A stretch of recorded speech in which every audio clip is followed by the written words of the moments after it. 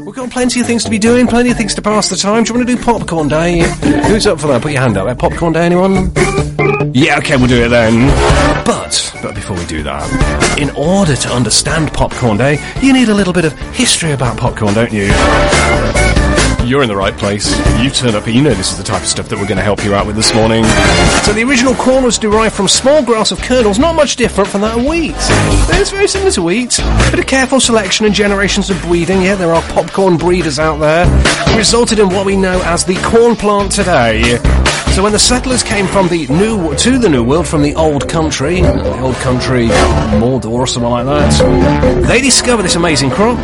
And somewhere down the line they realised that the corn kernels, when you subject them to heat, will pop. And I love this phrase. This is the phrase of the day.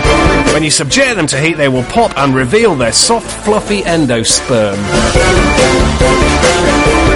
Gone off it now. Soft, fluffy endosperm. That's what it is. So, you go to the cinema.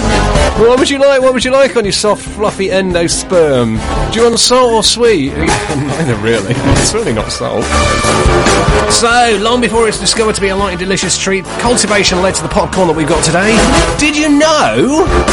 By the way, before you start, endosperm is an actual biological term, alright? Let's not. Don't message the studio. Don't talk to Ofcom about it. It's a legitimate thing. Just go and do a degree in biology or something. You'll understand it properly. You soft, fluffy endosperm. There's actually two types of popcorn. Did you know this one? The familiar yellow one that we see in the cinemas, that's the popular one. I don't know what the other one is. I'm trying to look this one up.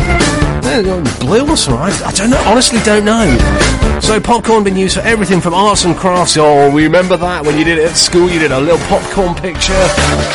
It's also quite a popular treat, though, isn't it? You find it everywhere you go. National Popcorn Board.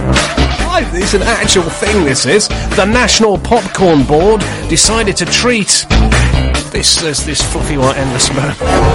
So it needed a day of celebration and a recognition of its own. Therefore, Popcorn Day was born. That's today.